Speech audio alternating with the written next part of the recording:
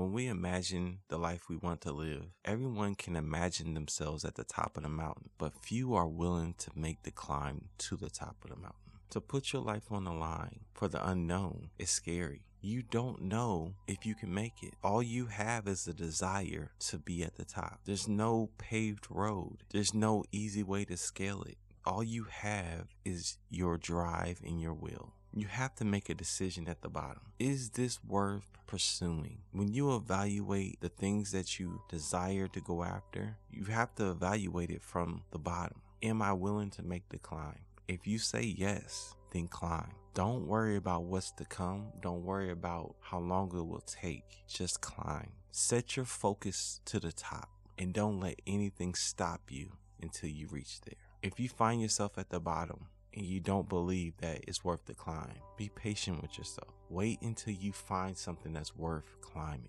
Don't just climb any mountain. Climb the mountain that you're meant to climb. Don't look at someone else climbing a mountain and think, I must do what they're doing. No, you have a unique journey. You have to find what is going to drive you to the top of your mountain. Be patient with yourself. But when you find it, start your climb. No one tells you how long it's going to take. Maybe 10 years, maybe 5 years, maybe 1 month, maybe 1 day. Are you willing to take the journey until you reach the top?